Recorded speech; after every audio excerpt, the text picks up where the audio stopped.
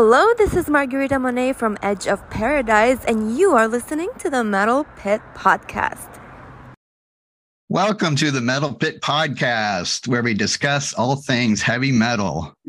You can follow our website at www.themetalpit.org, and we are on Facebook and Instagram at The Metal Pit, and you can find us on our YouTube channel, which is at The Metal Pit 666. Tonight, we're going to be discussing Sepultura's 1989 album, Beneath the Remains. And before that, we're going to talk briefly about the new Metallica album, 72 Seasons. But before all that, I welcome in my guest tonight, who is a former writer for the Metal Pit years ago, Ola Mazuka. How are you, Ola? I'm well, thanks, Blake. It's a massive honor to be here speaking about one of my favorite albums with you, and like a very full circle moment to reconnect with you today and wax poetic on great music that's shaped me, and essentially the website that kickstarted my career when I was 15 years old. Yes, I was going to mention, mostly the podcast so far, I have a writer who is on the Metal Pit now that is with me. But tonight I brought back, a past writer, like you said, and you were 15 years old when you first wrote for me.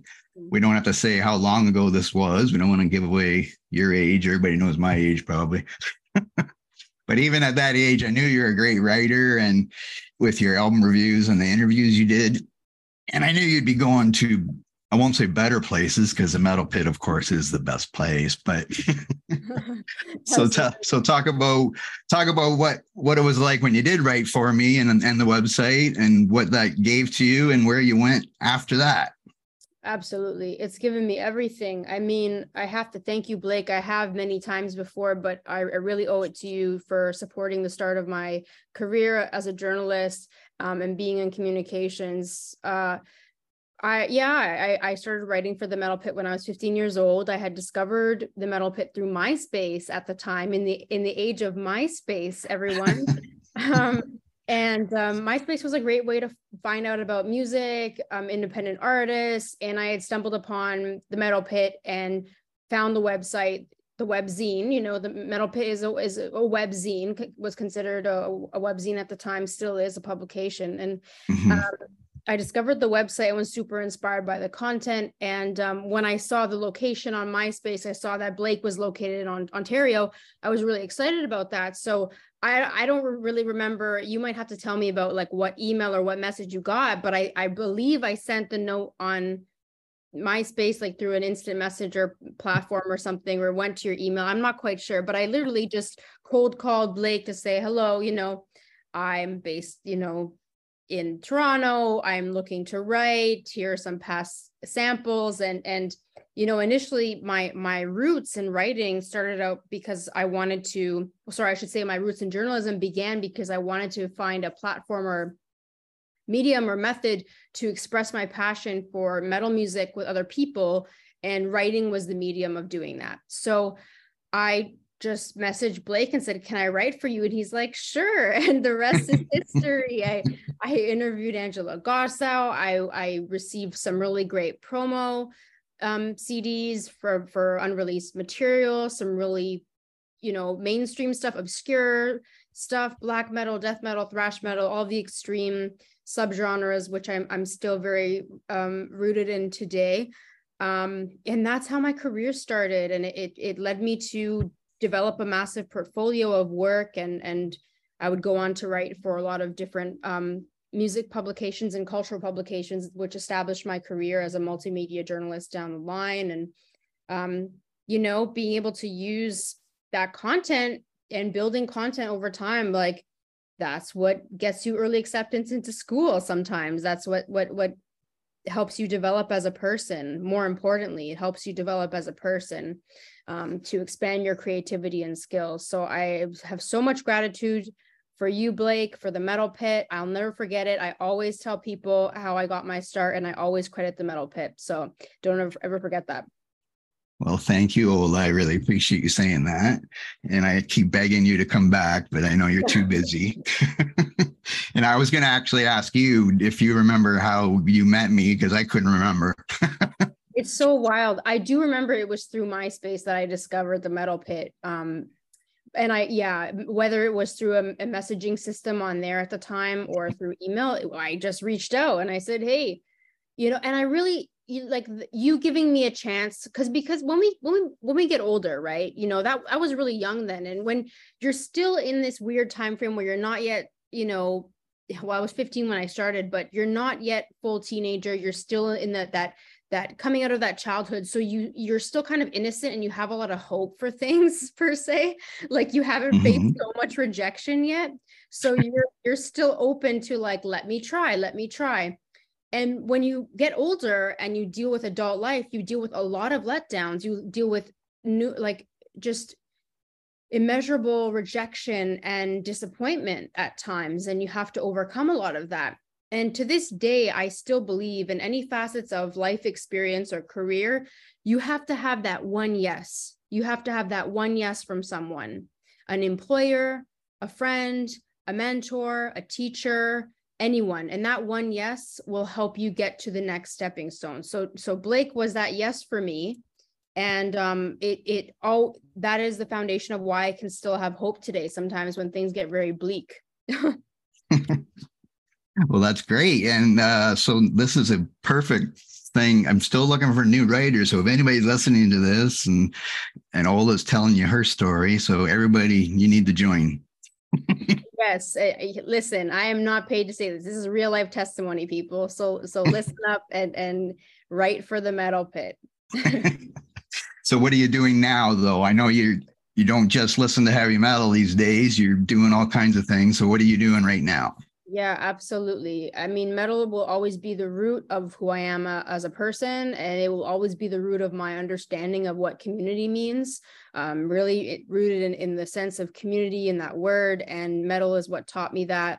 I listen to all types of music now, and while I was a practicing artist musician back in the day, I've transitioned to being an all vinyl DJ, a selector essentially. And so my musical tastes range from a lot of different sounds and styles: Caribbean, Latin, jazz, trip hop, down tempo, various international sounds, music from around the world, music that I grew up with as a kid and in the household, disco, funk, soul.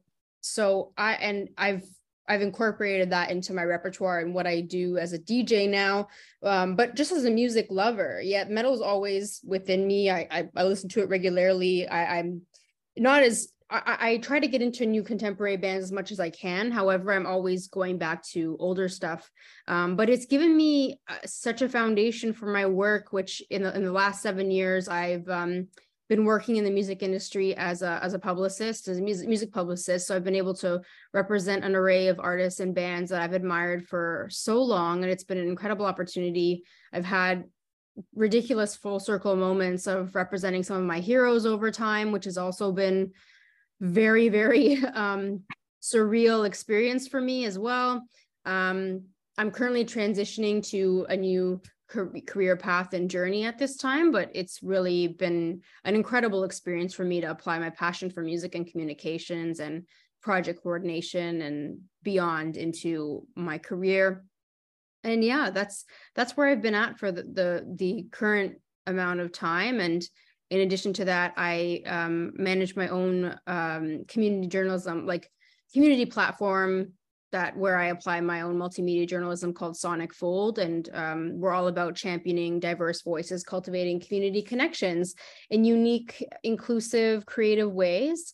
And I just launched a new sibling ancillary podcast series, which is called Sound Travels. It's a listening experience, as I describe it, which highlights community cultivators and the records that have gone the distance. So the music that has help them journey through various aspects of their life. Mm-hmm. It sounds interesting. I know I'll have to listen. Now, is that under the name Sonic Fold then, or? Yes. So it's Sound Travels, produced by Sonic Fold and hosted by me / my DJ identity, Ola Scanola. Okay. Yeah. Many layers. Now, when did you first discover heavy metal, or what band maybe did you discover heavy metal with way back when? Yeah, so I did not grow up in a household of hard rock, classic rock, anything of that sort. Like, actually, sorry, I shouldn't say that. Some classic rock, but I grew up in a household with a lot of electronic music, new wave, new age, disco, house, funk, things, soul, Motown music, things like that. Music that my parents really loved. A lot of cumbia, salsa, traditional Italian music as well. Part of my two sides of my family's heritage. And I got into heavier sounds on my own, primarily through pop culture, film. I'm a curious person. I'm a really huge researcher. I love to learn about all cultures, people, music, film, art. I'm just ever curious and ever learning. It never stops. And so I got into heavier music because I was learning how to play the guitar at the time. I started on electric. I never played acoustic. I dove right into that. And I was into a lot of hard rock at the time, a lot of grunge. I think in elementary school, I was really into grunge music. I listened to a lot of Nirvana, Soundgarden, Alice in Chains, things like that. But I also liked a lot of like British pop music, like Robbie Williams, strangely. Like I was really all over the map. Like I like down-tempo electronica.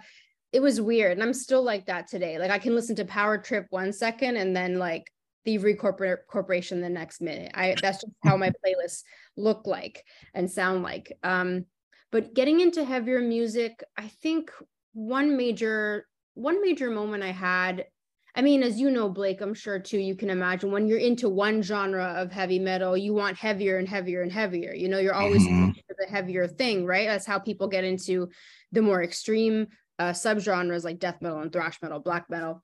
Yes. You know how it is. You're always searching for the next thing. But I guess one turning point moment for me was watching Much Loud really late at night. I was watching my brother babysitting. He's my brother. My parents weren't home, so I was just staying up and taking care of the house. And Much Loud came on, and it was the music video for Arch Enemy's We Will Rise that was playing. And that was like, wow, really changed me. I immediately went to go look them up on the internet and, downloaded a bunch of music. I was so inspired by Angela Gossow and her strength. And I ended up interviewing Angela Gossow for the Metal Pit as well, which was so amazing. Yeah. So, and that's partially another route to my life in metal. I'd have to shout out the Poulsen family. Some dear friends of mine who are originally from Denmark, and their family moved to Canada and spent a long time living here as well. I grew up with them. Yeah, my dear friends in the Poulsen family, my friend's older brother got me into heavier stuff. He lent me a lot of music. When he heard that I was getting into heavy metal and more of the extreme genres, he lent me a lot of his old Metallica records, Lamb of God, a lot of the Scandinavian bands like Amon Amarth and Enslaved and Children of Bodom, a lot of the Scandinavian bands that I'm still love and cherish today. They were really foundational in my understanding and growth in the metal community. So I have to shout them out and give them a lot of credit for supporting that journey as well. And research, essentially, like I mentioned, research is huge for me. I just research, reading books by Ian Christie, reading books by Martin Popoff, reading Brave Words, getting subscriptions to Decibel magazine and Metal Hammer and all these publications. And of course, continued learning through shout out Banger, like Headbanger's Journey, Global Metal, just watching films and documentaries, Heavy Metal Parking Lot, learning about the origins. Like even that is as silly as it's funny, right? But like looking at metal around the world, looking at metal through the ages, I was just like, I thought about metal 24/7, like all the time, like 24/7, 365 metal. And it's what I became known for in my personal identity too. Like people would just know me at school for being a metalhead. In my professional career, when I started in PR, a lot of people were like, yeah, but like, do you cover this kind of music too, or is it just metal? I'm like, no, I listen to everything. But it's because of where I started that people really attach this being a part of the subculture and being a part of this community to my personal identity, which I was so honored by. Like I was so thrilled by it. You know, the only time in high school was the stereotype of people just assuming you did drugs because you were in the metal community. And I'm like, no, actually, you know, not all of us, you know, anyone can do drugs, essentially. Yes. Recreational drugs, you know what I mean? And that's not an issue either. It's just more of like this, you know, dealing with the stereotypes, but also dealing with the celebration of it as well. Like having, which I always lean towards celebratory. And to this day, it's been something I'm so proud of. Yeah. Yeah, it was the same way for me, people thinking I didn't do drugs either, but I was always, every time I went to London, Ontario, the same guy would stop me and think, oh, you want some drugs this time? Yeah. Like, no, I still don't want any. Thanks, buddy. But whatever. I used to get asked if I had a lighter when I was in high school. People would ask me if I had a lighter all the time. And I'm like, no, I don't have a lighter. Like, when have you ever seen me outside smoking? I'm sorry, I don't have a lighter. Yeah. Yes, it's definitely a stereotype. I mean, no, there's a lot of people doing it. So, but there's a lot of people in every other, whatever, all forms of life now, especially. Yeah, there's nothing wrong with it if you want to do it. So, absolutely. I'm not saying there's anything wrong with it. I guess our conversation's making me reflect on the evolution of how metal has been connected to my identity in both the celebratory and stereotypical ways. And it's so funny because I forget all these things, right? Like I forget about the commentary. I think because like when you get older, you really own those parts of your identity, you know, you really own it and you celebrate it. But when you're in school and surrounded by peers and some of them may not understand or you get made fun of because of it, like it puts you in a different place. Like that was just a different time of life. But yeah, but you know, as a whole, metal, yeah, I mean, I'm always learning about metal, you know, to this day. And I've loved watching it evolve and transform around the world. And metal is like, to this day, it's the great uniter. Like I've definitely been, whenever I've traveled, you'll see someone in merch or in a shirt of a band. You know, it's like the code. It's like universal language is like someone wearing a shirt of a band you like down the street, or I don't know. There's just something about it that is so universal, and it could lead you to having a massive conversation in the produce aisle at the grocery store with someone. It like literally, it's taken me to places I've never imagined. Yeah.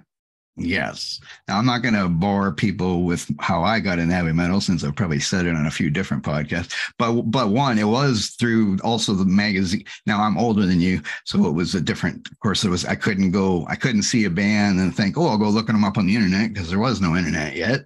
And there wasn't much music at that time at the very start. So it was magazines, like you mentioned. Circus Magazine is how I read about Iron Maiden, and that was the first real heavy metal album that I got. Now, I have two older brothers, and they had AC/DC and Led Zeppelin, and I liked that, but I didn't know what this word heavy metal meant until I got Iron Maiden. And as soon as I got the Iron Maiden Number of the Beast album, then I just bought anything with guys with long hair. If their picture on the cover, they had long hair, I thought, oh, this must be good. No, it wasn't all good, but some of it was good. Yeah, I love that. Yeah, like Circus Magazine. I remember, I don't know if I ever got a copy of that, but I've definitely read like archives of it in the past. And it's such an iconic publication that really like set people off on their journey. Yeah, there was so many. Like there was Hit Parader, there was Cream, there was Kerrang from the UK. there was all kinds out there then. Now there's like nothing, of course, because everything's on the internet mostly. And like you mentioned, Brave Words, I have a whole bunch of CDs that you got from Brave Words, the magazine or whatever, the mixed CDs. And that's how I discovered Arch Enemy, was through one of those CDs, hearing Angela. And I think it was Ravenous, I think was the first song I heard by Arch Enemy. That's another great track too. Yeah. Yes.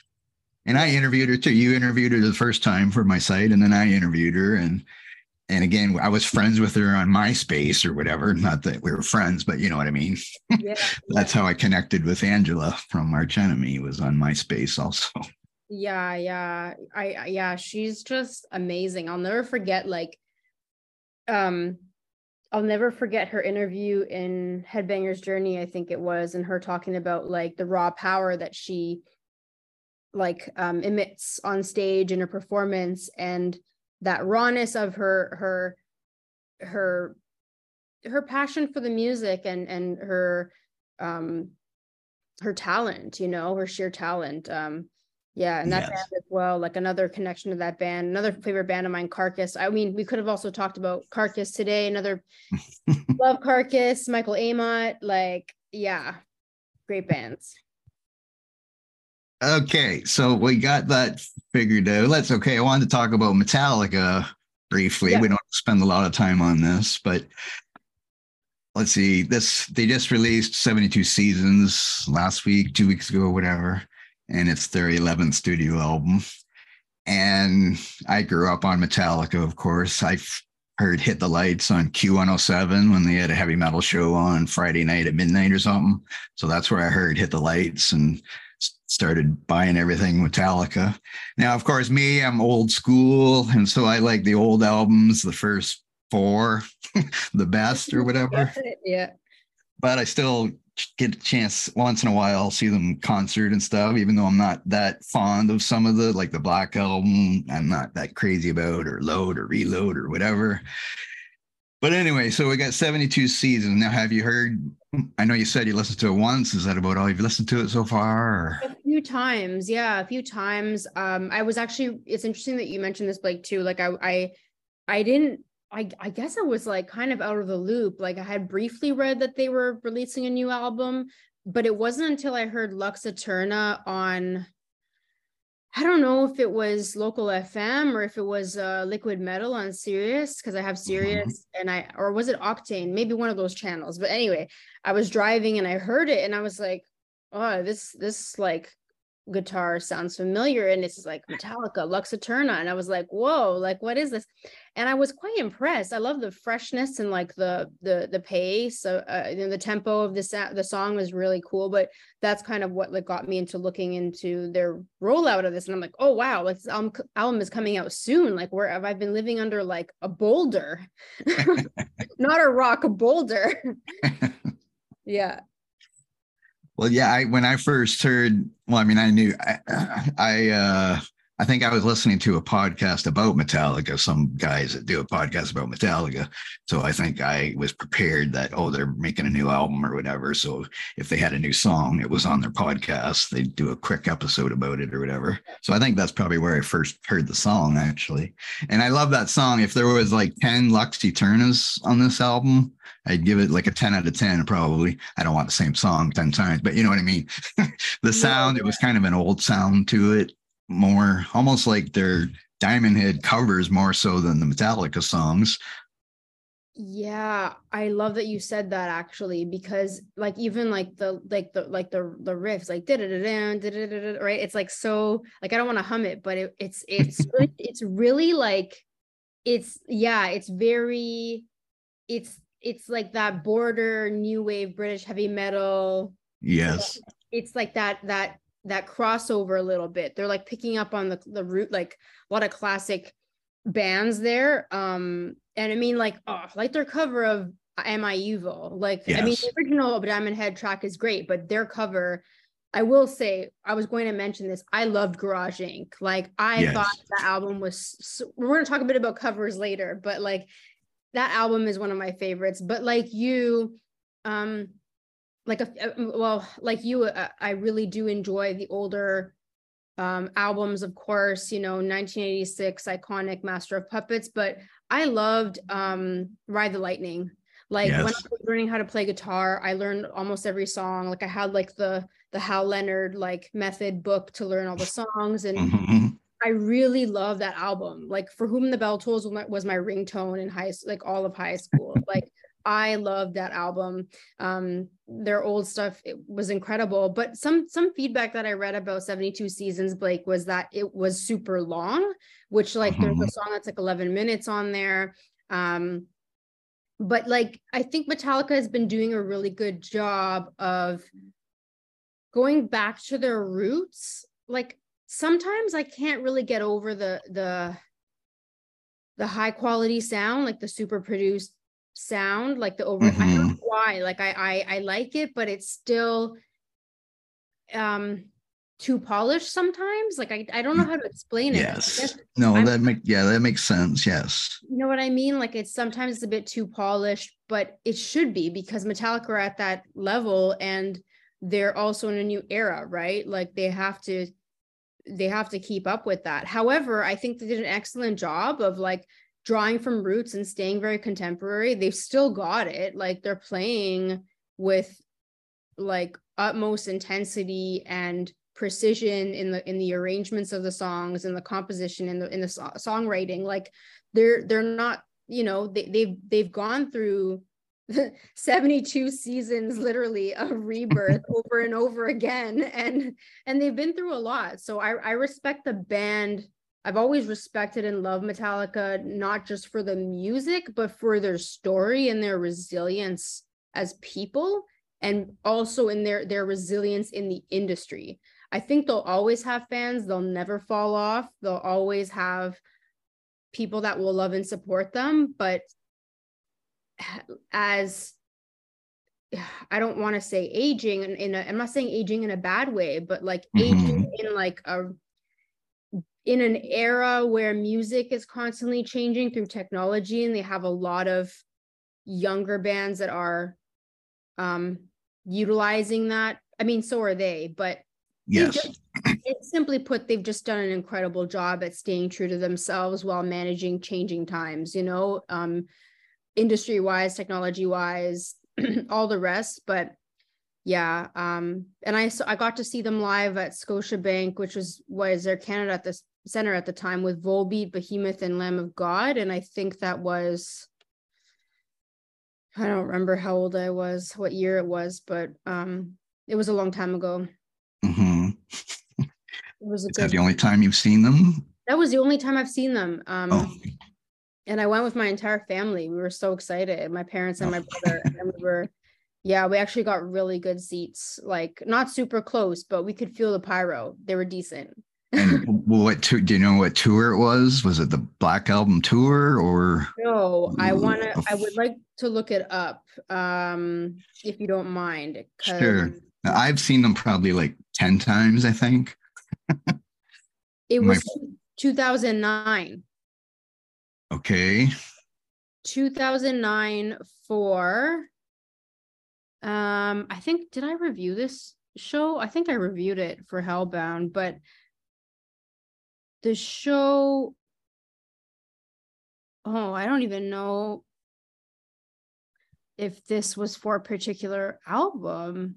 Well, sometimes they just toured for the heck of it too, right? So I remember like the merchandise had like their skull, like their famous, I forgot the name of their skull mascot, but yeah, the merchandise had that, which is like very like Load era. So I don't.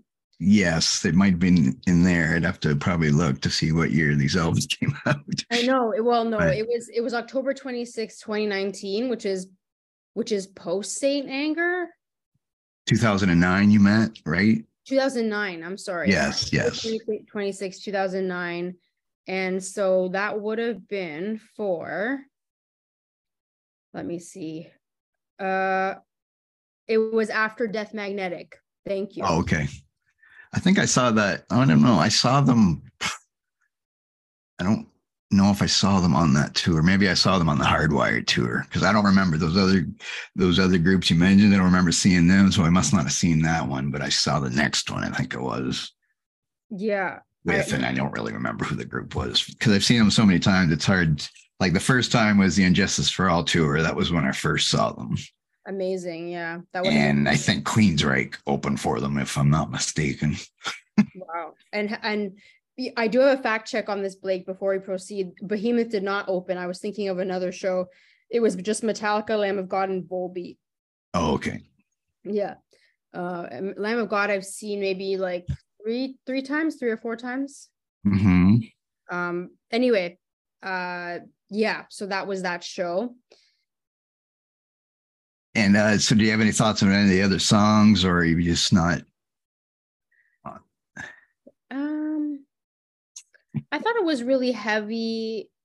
It was like a nonstop project. There were a few songs that I really liked, like Chasing Light, Too Far Gone. The last song, Inamorata, which was the 11.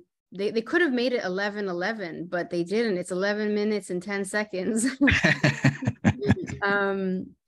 Shadows Follow as well. I really feel like a lot of the songs on the project blended a lot of different layers of emotion. Like I'm talking on a general term because quite frankly, yes. I haven't listened to it too many times to pick up so many things. But overall, I thought it was a really consistent project, super consistent with the arrangements, the lyrics. The production is so clean, it's sharp. And it balances a lot of like emotions and emotional energy as well on it. Mm-hmm. And yeah. But it was just nonstop. I thought it was like nonstop energy. So yeah, so I like the Screaming Suicide and the Darkness Out of Sun and the title track, but some of the other songs I got a little bored with. But again, I'm not, I've only listened to it a few times. But again, for me, if I really want to listen to Metallica, yes, I'm pulling out Ride the Lightning because that is my favorite Metallica album, as you mentioned that. And Master would be a close second. But yeah, it's hard. I mean, they're in their 60s, right? Most of them. So, I mean, they make a good album for guys in their 60s, that's for sure. And some of the songs are great, and it'd be great to see them in concert. But unfortunately, Montreal is as close as they're getting. Well, probably Detroit too, I suppose. But I don't think I'm going to make it. But it would be great to see them live, and especially since they're doing different set lists both nights of each city, which would be pretty cool. But anyway. Yeah, it would be, I'd love to go see them again as well. Like, I'm surprised they're not making a stop in Toronto for this one. Yes, they're only playing Edmonton and Montreal are the only Canadian shows. Wow, but I guess, they have to go everywhere, right? It's like it's a 2-year tour. And oh my God. If they weren't doing 2 in every city, then they could probably do other places, but they're probably saving money by doing that too. And it's so expensive, now, especially with stuff like that. Absolutely. Okay, let's get on to Sepultura then. Okay. Now, briefly, most people listening to this probably know who they are, but they're a Brazilian heavy metal band formed in 1984 by brothers Max and Igor Cavalera. I hope I'm saying that right. And they were a major force in the groove metal, thrash metal, death metal genres in the late 80s, early 90s. Now I have it wrote down somewhere. They have 15 studio albums, but I can't say, I let you pick this album. So I was just cramming myself listening to the first 4 or 5 albums, I think, to try to get a feel for some of their early albums, because I remember them back then, but I didn't buy them. Like, again, this is the case before the internet, so you only had so much money. You had to go buy an album if you wanted to listen to it. You couldn't just open up Spotify and listen to it. So I think thrash was my biggest, once I got into thrash, like Metallica, Slayer, Exodus, Anthrax, whatever. So I was heavily into thrash, but I could only afford so many albums. So I'm sure I heard Sepultura probably on Much Music. And I thought it was okay, but it wasn't enough for me, I guess, to go buy it. So I let you choose this album. Why did you choose this album for us to talk about today? Yeah, I chose this album Beneath the Remains I chose Beneath the Remains by Sepultura, which was released April 7th, 1989, their third album on Roadrunner. Because it represents a lot of different things for me. It's always been a constant record I put on in various moments and times in my life. This album also falls in a really good sweet spot before the 90s hit, you know, released 1989, just a few years after the magical 1986 year, where a lot of iconic thrash albums where a lot of iconic thrash albums were released that set a strong foundation for the metal scene at the time. So it represents a lot of that. But for me, the primary thing about Beneath the Remains is that it represents this resilience and strength through the music, the lyricism. It has a purely, I don't give a fuck attitude, a lot of energy in this album. It's rebellious, it's angry, it is tough, it is determined, it just screams perseverance and autonomy at the highest degree it can, essentially. And for that's the root of why it's so special to me, is more of the emotional element. But as someone who was learning how to play guitar, the guitar playing of Andreas Kisser and Igor Cavalletta's percussion, Max's singing, like, it sums up a really great groovy thrash metal record. And if anyone knows like Sepultura's roots with Morbid Visions, that was more of like a death metal record, like a really raw, lo-fi, thrashy death metal record. But Beneath the Remains is like when they were starting to like polish up their sound a bit more. For this album, they worked with Scott Burns, who had previously engineered records by Obituary, Death, and Morbid Angel. So they chose to work with him, which is another solid element to why it sounds the way it does, because you have more of that Florida death metal sound in it as well, more of the American thrash sound. Yes. But the grooviness and the intricate patterns and the arrangements of the guitars are also influenced by Sepultura's roots in Brazil, right? Like, this band grew up with a lot of traditional music from their home in Sao Paulo. And so you'll hear a lot of that. And we'll talk a bit more about that later on, because we're going to talk about roots a little bit. But that's why I've always loved this band, is because I'm someone that grew up with a lot of different types of music and music from around the world. So whenever I heard that reflected in a band's practice and application of their heritage in their music, that always struck a chord within me. So that's some of the key points on this album. But as a whole, Blake, it really represents the word catharsis to me. It's really reflective. The title is reflective to how I felt when I first discovered it in high school, and also how I feel today as I'm making a big transition in my personal life and my career as well. Beneath the Remains, like, what does Beneath the Remains mean to people? Like, I'll ask you, when you think of Beneath the Remains, what do those three words represent to you?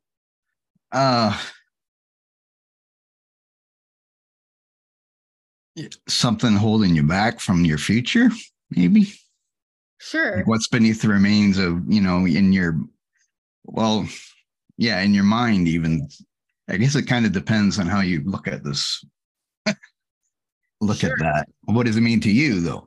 Yeah, to me, Beneath the Remains represents this, like I said before, this cathartic element of being a phoenix, like rising from ashes. Like, what is Beneath the Remains? So like there's something there that has crumbled. There's something there that doesn't work. There's something there that has been demolished or burned down. Like you said, maybe it's something in your perspective. Maybe it's something in your mind. Maybe it is something personal. Maybe it is your own self-belief or awareness. And when that crumbles, how do you pick yourself up? How do you rise from the ashes and build again, right? So to me, it represents a lot of that phoenix energy. I was bullied as a child, by the same person for a really long time in elementary school. And I was still faced with a lot of tough, just a lot of challenges with people and bullying again in high school. And that has impacted a lot of my life today. But if it weren't for metal, if it weren't for albums like this that really pulled me out of those situations and cultivated that self-belief and strength, I don't know where I'd be, you know? So this is an album that represents that for me too, represents that resilience and that perseverance. It commences with a really haunting guitar piece that kind of feels like you're in some sort of spiritual environment or setting. At the top of Beneath the Remains, there's a lot of like soft strums that are mysterious and shrouded in this kind of dark, haunting energy before heading straight into the title track. And it's just like, just dun, dun, dun, dun, dun. Like, you know, like Igor just like gets into it, and you're in the mosh pit as soon as you start this record. As soon as you press play, you are like diving into that pit, and you are not getting out of it until the end of the record, or until there might be some little guitar interlude. You're not escaping that pit. But don't worry, your allies have you. They got you. If you lose your shoe, they will bring it back to you, as they always do. So I love that. Even like, you know, the album essentially lyrically could cover a lot of things. It could cover history, war, social, political themes. And it does, it definitely does. And it draws from all of these elements of history that Sepultura have been known for covering. But I mean, I'm taking it more from like the personal perspective and angle this time. Yes. Like, you know what I mean? So with, yes. and thinking about other people too, right? Thinking about how this album may have been a really massive support system for audiences and listeners that have gone through a lot of different things. I mean, even in Beneath the Remains, like Max Cavalera sings like, who has won? Who has died? You know, like huge. Like he's asking these questions, and it's just really representative of that like reclamation and survival. Yeah, and I mean, Inner Self, that was a really huge tune for me. As I mentioned, I went through a lot in my childhood that led to, you know, through bullying, which led to a lot of severe struggles with my mental health into high school and university. What made it worse was that I was a huge nonconformist. Like, so I still didn't want to fit in despite being, you know, cast out by someone. Like I still would push against it and be like, no matter what, I'm not going to be a fake person. And I just, you know, I never liked it when someone had the same clothing as I did, copied me in any way. And it doesn't help when you're raised in an artistic household that has a lot of DIY ethos. So nonconformity and individuality, like being yourself unapologetically, was so huge for me. And even though I battled it endlessly, this song empowered me a lot. Like Inner Self, like no conformity in my inner self. Only I guide my inner self. That song, right? The lyrics. So that was something that I channeled a lot. Stronger Than Hate and Mass Hypnosis are both really great examples of Max and Andreas Kisser's incredible guitar work. As mentioned earlier, when I was learning how to play, I really studied their arrangements, and it helped me grasp this style of playing, like especially when learning songs that were more thrash or death leaning. The riffs on Mass Hypnosis, all of that, just so killer, and really helped me understand that type of playing style and how to learn it. And there's just such an amazing interlude on Mass Hypnosis as well. It's like so beautiful. Igor's drum patterns are clear on that. Lobotomy, huge. All of that really shines through. Not really my most favorite tracks on the project, but still really strong in terms of leaning a bit more towards the death metal side and highlighting a lot of the overall arrangement and composition and songwriting of the tracks, like Slaves of Pain, Hungry, Primitive Future, especially Primitive Future, just really shining a light on how the band was growing into themselves as being super tight musicians. Like the musicianship and the musicality of those songs really like come through in these pieces. Yeah. Now, the first time I heard this album was this week. Oh, okay. Because I didn't hear it back like when it came out, like when you're saying. I did hear other like I heard some songs from Arise, and then after that, or that was before this, wasn't it? Or was Arise after this one too? Arise was after, I believe. Okay, sorry. Okay. Hold on. I think, no, maybe it was. Yes, it was. It was right after 1991. Okay. I thought, yeah. So I guess I just didn't, because I don't recall ever hearing this album or listening to it, but I do remember it was probably, I didn't hear about them till after, I guess. I heard Roots, Bloody Roots, of course, and I did hear some stuff from Arise. So anyway, so yes, to prepare for this podcast, I listened to it this week, and I was trying to write down stuff for every song, but every song is just so fast and thrashy and some death and everything in there, and it's hard to come up with different, not that they all sound the same, because they all have different riffs and different tempos. And I found that Mass Hypnosis even sounded a little jazzy sometimes, how they stop and start and whatever. Yeah. And there's lots of great solos on this album. And Stronger Than, is it Stronger Than Hate, right? Stronger Than Hate. Has some, I noticed it has some backup singers, like Obituary's John Tardy was in it, and two of the members of Incubus. Yeah. And Kelly Schaefer from Atheist was in it. Yeah.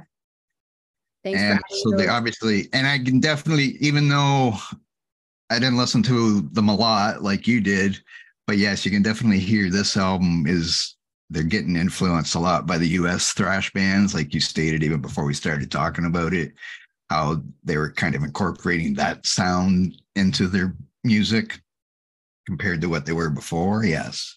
Yeah, absolutely. And I think especially in metal too, not always, because the bands are at the helm for production as well, but that's been studied so often too, is like how a band's sound evolves over time based on who they work with, or did they travel to the States, or did they travel to Scandinavia to produce a record? Like that has definitely influenced a band in their growth and in their evolution through their discography and through the music that they release over time in their catalog. So I think for this one too, the production side, like working with Scott Burns, like that definitely shows that development. And like you said, thank you for including that factoid, Blake, about the singers on Stronger Than Hate and the background, because that's a really cool collab to mention there. Yes. And I'm sure that, because yeah, you mentioned the producer or the engineer, whatever, that he worked with Obituary. So I'm sure that had something to do with getting John Tardy in there. Yeah. Who, by the way, did an interview with us, and it's on our YouTube channel. So go watch that. Yes, go watch it. That's amazing. I love that. All these full circle moments and connections here. It's amazing. Yes. Now, Primitive Future is the last song on the album originally, but of course with Spotify and all that, we get extra songs. And I think you wanted to talk about some of the extra songs on this one. Yeah, absolutely. So there's a 1997 remaster of Beneath the Remains. And on that 1997 remaster, there are 2 instrumental tracks, and those are for Mass Hypnosis and Inner Self, which it's just drum tracks and like really like slight guitar, no bass, no vocals, and especially an amazing cover of Ahora é a vez do cabelo nascer, which is I'm not sure if I'm pronouncing, my Portuguese is not great, which is originally by Os Mutantes, which is a great rock band from Sao Paulo, Brazil, known for their involvement in the Tropicalia movement, just a super iconic band that has delved into the world of psychedelic rock and prog rock, and just amazing band. The track is in English. The lyrics are, diving into a song describing vibrant hair, like hair and growing hair and hair different colors and glitter and all this fantastical stuff. So I'm not sure what was going on in that writing. There's been a lot of things, but Sepultura creates their own take with English lyrics in this one. And that song that is featured on the 1997 remaster was also a contribution to the 1989 tribute album Sanguíneo Novo, Arnaldo Baptista Revisitado, which is a tribute album by various artists and bands in honor of Brazilian musician Arnaldo Baptista. So I thought this was a beautiful tribute to popular music from their homeland. It's also super full circle for me because as a DJ, I play a lot of traditional Brazilian music like bossa nova, samba, MPB, Tropicalia music today. And I grew up with a lot of Brazilian music in the household as well. Also, my aunt is from Sao Paulo, my aunt that married my uncle, and she grew up with Sepultura records as well. And we always enjoy talking about Brazilian music from time to time. But yeah, I just think Sepultura does an incredible job on this rendition. They show a lot of respect to Os Mutantes through this heavy take. And they've also done, side note, a really good cover of Ministry's Just One Fix as well. So I will put that out there. Yeah. Well, I should listen. I love Just One Fix by Ministry, so I should probably check that out. Love Ministry. It's a great. And I'm glad you tackled that song title and those names. So I'm glad you were talking about that, not me. I tried my best. Yeah. And that sounded good. I tried. Another fun side note too. I know I wanted to mention two fun merch things, but for the longest time I had a Sepultura, like an old, like original lineup Sepultura poster from, it was like a pullout from Decibel or something, like one of those free inner posters you get. And it was in my bedroom closet door on the inside of it forever. And I was recently assisting my parents with a move, and it was there forever. And I didn't realize it until I had to take it down. But like, I've been moved out for a long time, but I was still there, this poster of the band in the 80s. And did you take it home now, or did you leave it there? I think I don't know. I think I kept it. I just don't know where I put it. Okay. Yeah, I forgot. And one time in Guelph in university, I went to a vintage store and they had a little Morbid Visions pin, a little button that that rests on my denim jacket to date. And I love Sepultura. What can I say? So first, so what would you give this album out of 10 if you're gonna rate it? It's okay if it's 10. A 9, like. I don't know what I'd take the 1 off for. Maybe because some songs sound a bit similar, but like that's part of it. I give it a 9.5. Really, I can't really knock this project at all. It's iconic. It was a really top seller upon its release. You know, it represents. So is this your favorite Sepultura album then? I mean, I know mentally it's special to you, but musically, is it also your favorite, do you think? Yeah, I would say it's between this one and Roots. Okay. Yeah. Now, they keep releasing out, but now Igor and Max aren't in the band anymore, you told me you're going to see them in June. Yeah, I know. I'm going to be seeing Derek Green on the mic instead, which is not bad at all. He's super talented as well. I mean, hey, listen, I'd love to see the real band, like the original lineup. Like I'd give anything for that. But Max and Igor have their own projects now, which are both really good. Igor Cavaletta is also like an electronic music producer as well. He does some really interesting things as like a DJ and producer. A lot of like noise driven electronica, which I really like as well. So they're still active in doing their own things.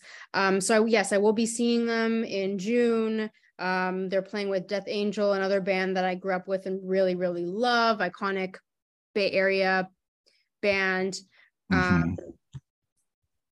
And playing with Creator, I totally forgot. Yeah, and Spirit World, I think. Yes. And their album is reviewed on our website. Spirit World, yeah. There you go. And I will say I didn't mind Quadra. Like I liked that album, their latest one. Like I didn't mind it. I thought it was really well produced. It was beautifully written. Like it was like thematic. Like there was a consistent theme throughout it historically. Like it was kind of a concept album. So I know I super liked. I like that one as well. So a little honorable mention. Yes, I'm sure it'll be a great show. Hopefully there in June. Yeah. Now, Now you're going to, or did you want to talk about anything else before you give me your top 10 songs? You wanted to mention Roots, or maybe you just want to mention that when you do your top 10 Sure, songs. we'll mention that in the top 10. Okay, I'll let you start at number 10, I guess, and count down to your number one. Oh, wow. I'll be honest that these are not in order. Oh, okay. Well, do whatever you want, then just mention your top 10. Okay, fine. So, we'll start at the top with Beneath the Remains, intro song to this album. We talked about it earlier in the podcast of, the beautiful intro, the lyrics, like the raw power of this track. Inner Self would be my next one. Love it. Totally representative of who I was in my youth and who I am today. Refuse, Resist, have to give that one a big shout out. My younger brother and I used to jam out to that a lot. My younger brother plays the drums, grew up playing the drums. So we were like our own Cavalera brothers, except I'm the sister. And my brother and I used to love playing Refuse, Resist. We had no bass player, but we would just have a lot of fun with that song. And Refuse, Resist is from Chaos AD. Mm-hmm. The lead track of that song, of that album, which is another great album. Arise is great, super fast. Like, I love that song. Title track from that 1991 album. Another like very like perfect mosh tune. Great thrash track. Like, I love it. But they're still in that raw era of Sepultura before they get a little more polished. Mm-hmm. And did you mention Roots already? Not yet. Oh, okay, sorry. Go ahead. Couple picks from Quadra I'd like to shout out. Means to an End and Raging Void. Those are my favorite tracks from that album. Again, definitely look into it. There's a lot of great storytelling on it, a lot of great writing, and it's kind of cinematic in its own way. Dead Embryonic Cells, Morbid Visions, we discussed that. That's like their very first album. Mm-hmm. Just like so lo-fi, DIY, incredible, just so incredible. And we spoke about the little pin that I found at a thrift store in Guelph at a vintage shop.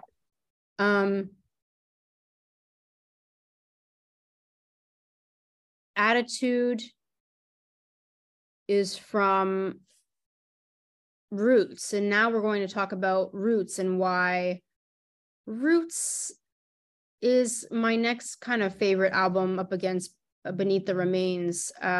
This album came out in 1996, so there's kind of a little bit of that new metal era falling into play here. Like the song Look Away features Korn vocalist Jonathan Davis and then Korn drummer David Silveria, DJ Lethal, the turntablist from House of Pain and Limp Bizkit. Mike Patton was on that track as well. Faith No More, Mr. Bungle. So like this album had a lot of that new metal era influence and style in it. However, what makes Roots so special is that it's the band's exploration and honor record into Brazilian musical textures. And they drew upon the contributions and support from iconic Brazilian musician Carlinhos Brown, who guided the band in arranging the songs and the sections throughout the album that feature ensemble percussion playing. The movie inspired Max Cavalera to want to record with an indigenous Brazilian community, and the band pitched it to Roadrunner Records to support the project. And then they began working with the communications coordinator for Brazil's Núcleo de Cultura Indígena, the Indigenous Culture Center. And after that was approved, the band management, the team traveled to Mato Grosso, Brazil to visit the Havante tribe and record with them.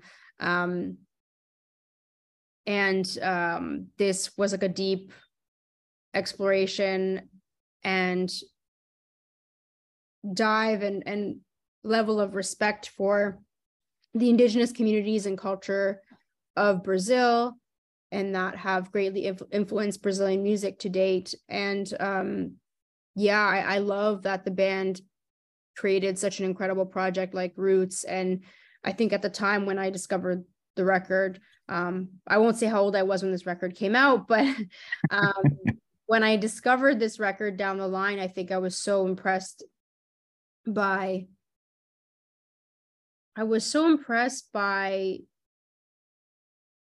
this blend of heritage and contemporary metal styles. I thought it was such a beautiful thing. Like, for example, this brings me back to selecting some of my favorite songs from the album, like the song Attitude. They use berimbau, which is like a traditional instrument used in a lot of Brazilian music. And you can hear it like in the little, like in the string arrangement and through the entire composition of the song. Again, like a song about respect, a song about attitude. Rata Mahata is like one of my favorite songs, and another great use of different types of vocal styles and song structure that I had never heard of before at the time, you know. Mm-hmm. And Roots, Bloody Roots, it really speaks for itself. And like I've heard that song title be transferred into talking about roots in so many different ways, especially in the metal community, right? Like it's such a, like it literally lives up to its name because of what the band did with this project, but it is so reflective of how people engage with metal. Like, what are your roots in the music? What are your roots in the community? And so that sums up my top 10 Sepultura songs. I honestly really didn't get into anything after 1998's Against before 2020's Quadra. Like, I did listen to the entire discography, but these songs that I mentioned right here really stood out to me in my experience of enjoying and embracing and learning about Sepultura's music. Yes. Now, I only did a top 5, and mine, again, since I didn't listen to them a lot and I wasn't going to go through their whole catalog because there's too many albums to listen to in a week. So I just concentrated on the first few albums. I only did top 5. So number 5, I had Rise.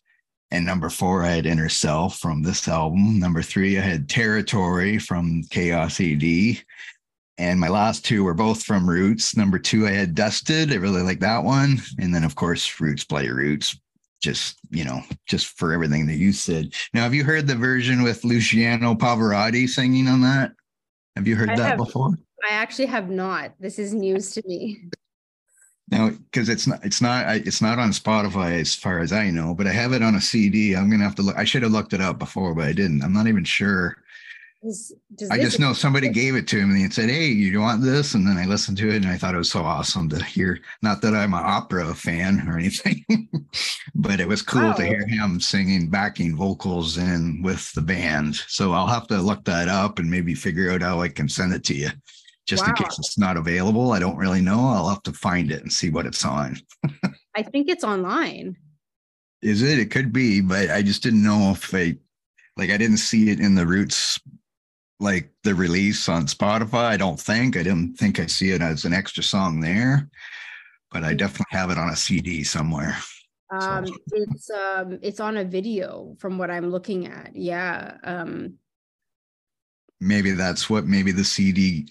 Again, I'd have to look it up. I can't go find it now, but I'll look it up and I'll tell you personally anyway what I found it, but it might have just been recorded from the video. Maybe maybe somebody made me the CD. I can't even remember. I just know it was on a CD and I think it had a couple different versions, but yes, he was on it and it was kind of cool to hear it with him on it.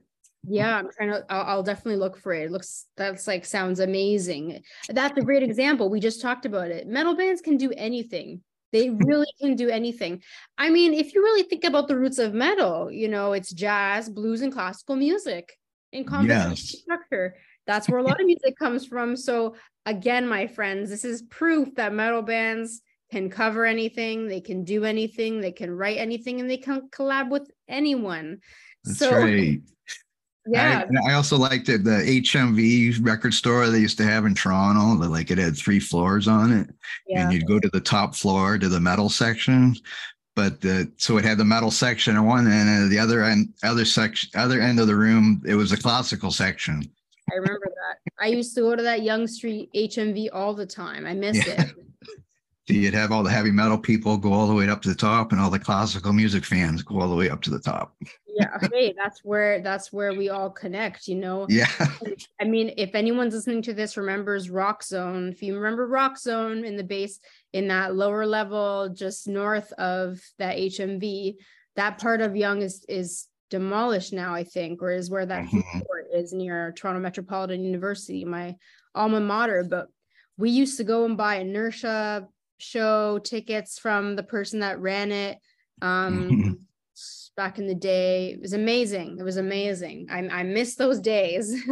Yeah, so do I. Like it's a lot different back then, obviously, of course, with the streaming. Like, you used to have to work cutting grass or whatever to make $20 so you could go buy an album. Now you can do something for $20 and listen to any album you want. Absolutely. All I have to pay is a little subscription fee, Yeah. But you know what? It doesn't compare or beat the element of having a vinyl record, or No, that's right. It'll never compare. So that's right. Anyway, so I guess we're all done there. Do you want to say anything else about this group or anything before we say goodbye? It's been a great honor to talk about Sepultura with you today, Blake. I know we didn't dive as deep into the project as I normally would want to in such layered intricacy, but I hope that I relayed my love for the band and the music as a whole as best as I could. And thank you for having me on the Metal Pit podcast. It's such an honor to be here with you, full circle, and have a chat about the music that has made us who we are. And I would not be here today if it was not for Blake from the Metal Pit, Blake Mossy from the Metal Pit. Well, thank you, Ola, for joining me. You did great, since you knew a lot more about this band than I did, and you did a great job covering for me not knowing so much about them. So that was great, and I'm so happy that you're doing great now, and hopefully I can get you on another podcast because you did such a good job. And absolutely. I wish you luck in everything you're doing and with your Sonic Fold and your podcast, and I definitely will be listening. So thanks, Ola, for joining me. Thank you, Blake, for having me here. I appreciate it. Appreciate you. Thank you. Bye, everybody.